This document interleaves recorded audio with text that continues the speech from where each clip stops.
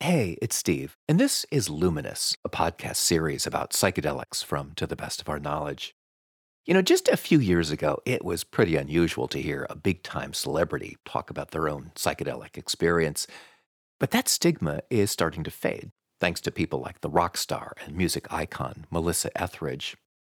For her, this psychedelic renaissance gets very personal. 3 years ago, her son Beckett died at the age of 21 from an opioid drug overdose.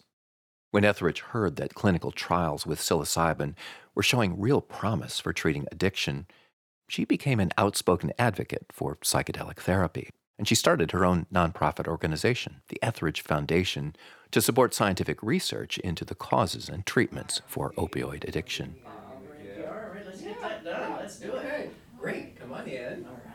Melissa Etheridge recently came through my hometown of Madison for an evening concert, and earlier that day, she stopped by the Usona Institute, which is running its own clinical trials on two psychedelic drugs, psilocybin and 5-MeO-DMT, and we sat down for a short interview. We talked about the death of her son, and also her own life-changing experiences with ayahuasca, and why she's fascinated by psychedelics as both a path for spiritual exploration and a source of creativity. And if you want to have a seat right over here, thanks so much for taking the time to do Oh, this. no, this is amazing. Anything I can do for this. Should we just go ahead and get started, and you can bring the tea while we're Fine. doing it? Yeah, So- that's great. Okay, Let's good. do it.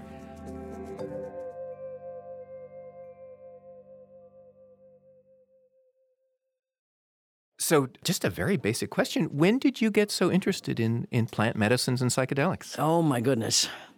I would say, being a rock star, I really didn't do much of it until I was in my 40s.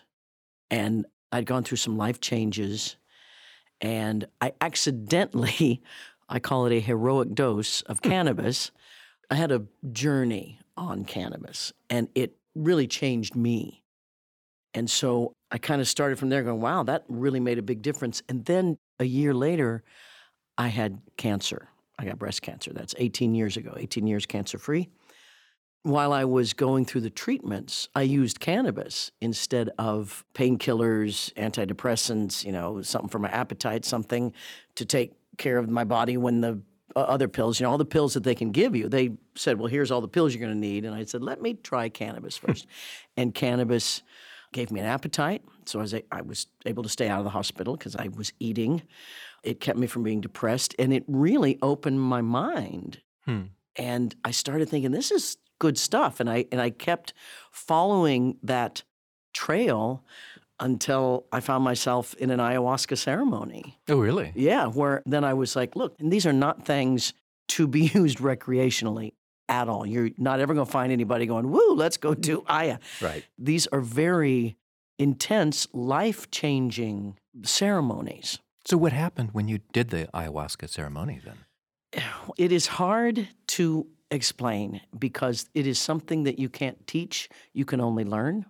My belief is, and my feeling is, if you are an individual who has lived enough of life to where you have seen reality in a certain way, and sort of the dualistic nature of there's good and bad and light and dark. And, I've had success and fame and fortune, and, that's what everyone thinks that the game is here, but it's not.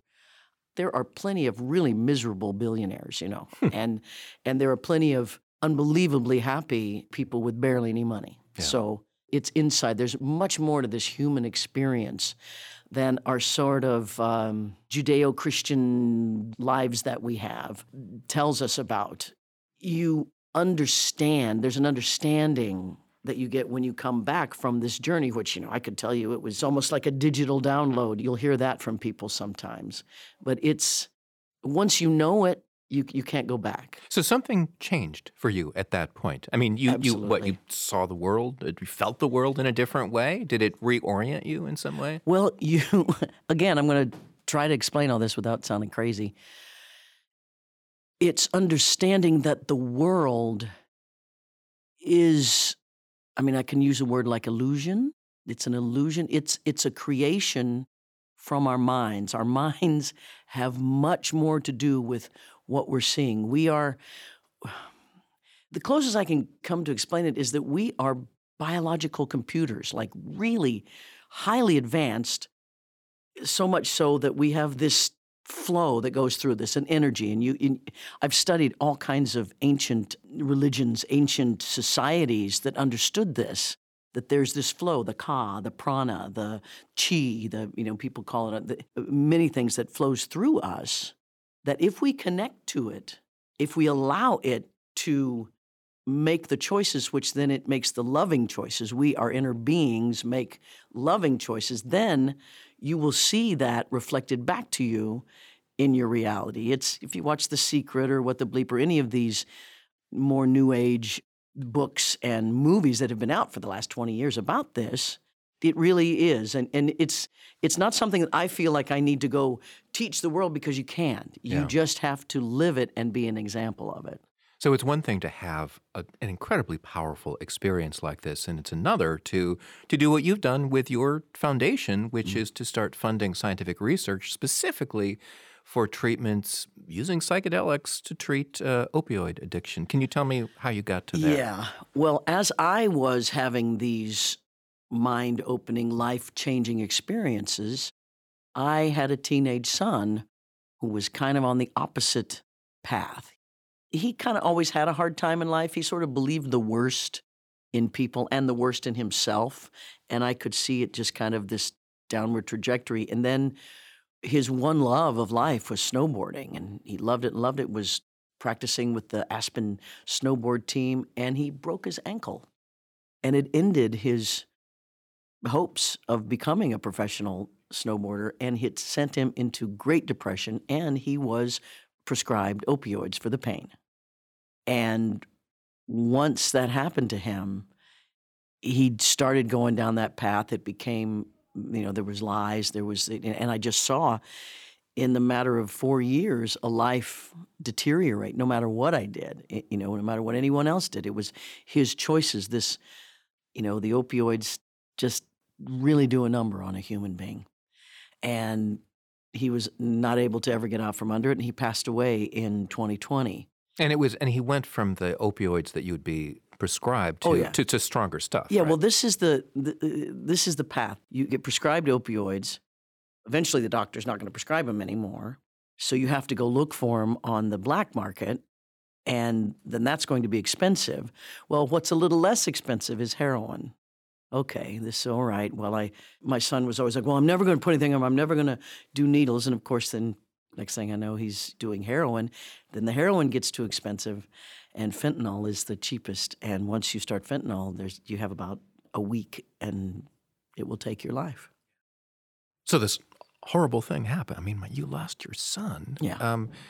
What did you do with that then? I mean, how did that lead you into the scientific world of psychedelic research? While he was on his path to exiting and transforming out of this physical life, I was in my own journey understanding that each of us are here to work through this life to ascend into greater understanding and enlightenment, or words that you would say, and that each of us have that. I can attract people to me. I can attract with my own vibration people that understand that, but I can't assert my belief into you, or I couldn't do it into my son. So I saw him fade away, yet I knew there was hope, because I had such an experience that if a person wants to open up to this understanding that certain plants, that entheogens of this earth have to offer to us, it can change a life. I have seen heroin addicts that, used ayahuasca, and boom, it was gone. Part of what the Etheridge Foundation, another study other than this one at USANA that we're doing, is there's an African root called iboga, and ibogaine is the medicine they make from it. And Spain is doing research because they will offer their heroin addicts methadone, but then they're on methadone for 15 or 20 years. And so they're trying to find an alternative to get people off of methadone. One series of ibogaine, and not only did they quit methadone, but they quit smoking and drinking, and it totally changed your life. Now, they're working to try to figure out, look, is it the plant or is it the experience? Is it the chemical or is it the experience? And, I don't know if you're going to ever be able to pull those two apart, but it's definitely, it can be a life-changing. You can change your mind, and that can change your life. So thinking back to what happened to your son, and this is a what if. I assume you wished that for other kids, young people hooked on this powerful drugs, opioids, that psilocybin would be available to them for treatment? Believe me, in my heart, I wished anything had been available for my son, to legally do. And yes, my hope is that within the next few years, there is something that is recognized by our government, is recognized by the medical world, that is an alternative, that is something that we can do to help, because there are hundreds and thousands of people and families that are affected by this every single day. Yeah. So we've been talking about the potential for therapy. I mean, for people really in trouble, dealing with like hard stuff in their lives. There is another side to psychedelics, and that's for people like you in the creative world. Yeah. Has it affected your music at all? Has it affected your sort of your creative impulses, your own experiences taking ayahuasca or maybe other things? Oh, absolutely. I'm a cannabis kind of gal. I live in California where it's nice and legal, and I can use that creatively, and I love it. Again, it's hard to explain, the relaxing of the critical mind. The critical mind, especially in an artist, that, oh, that's not good, you don't know what you're doing, all that stuff that can really stifle artistic endeavors. Are you talking about songwriting, or where does it kick in for you? Songwriting is a great place for that, because that's the part where, you write a line and you think, oh, that's good, and then the critical mind goes, that's bullshit. What are you talking about? And then you're like, no, and the cannabis can relax that part of your mind.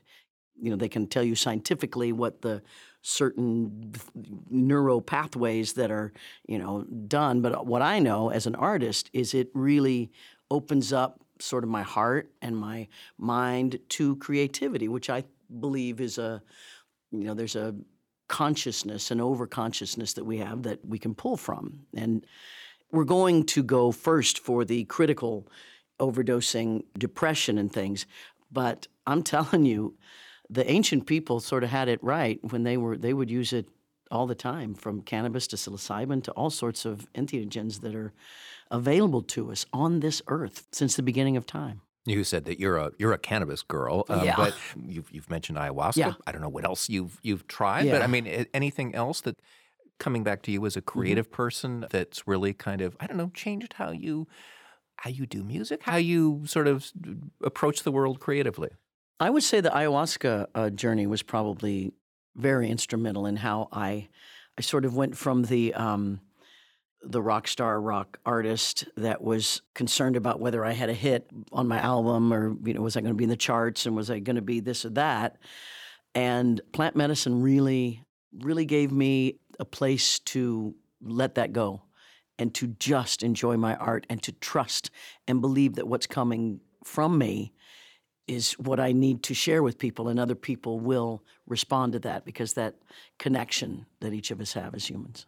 One final question.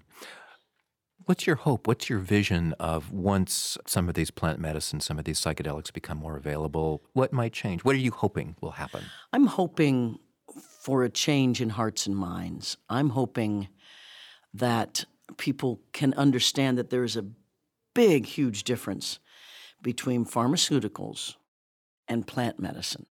Plant medicine is not addictive. It's been tested through thousands and thousands of years. I think that people think of drugs as drugs. They all get thrown in. But to understand, there's a big difference. And the plant medicine, can help with the problems that the pharmaceuticals have in the human body. Mm-hmm. I'm hoping that'll change. That is a wonderful place to leave it. Thank you so much. Thank you so much.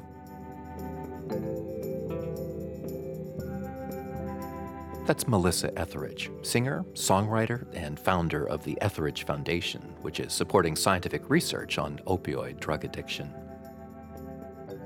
You're listening to Luminous, our series about psychedelics from To the Best of Our Knowledge. You'll find more interviews on the science and philosophy of psychedelics on our website at ttbook.org/luminous. And I hope you're subscribing to the podcast feed. In upcoming episodes, we'll be talking about some really big and complicated questions, like, can neuroscience explain psychedelics?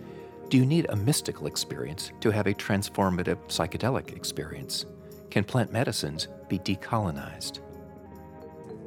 To the Best of Our Knowledge is produced in Madison, Wisconsin. Joe Hartke is our technical director. Sarah Hopeful was the sound designer for this episode. And I'm Steve Paulson. Thanks for listening.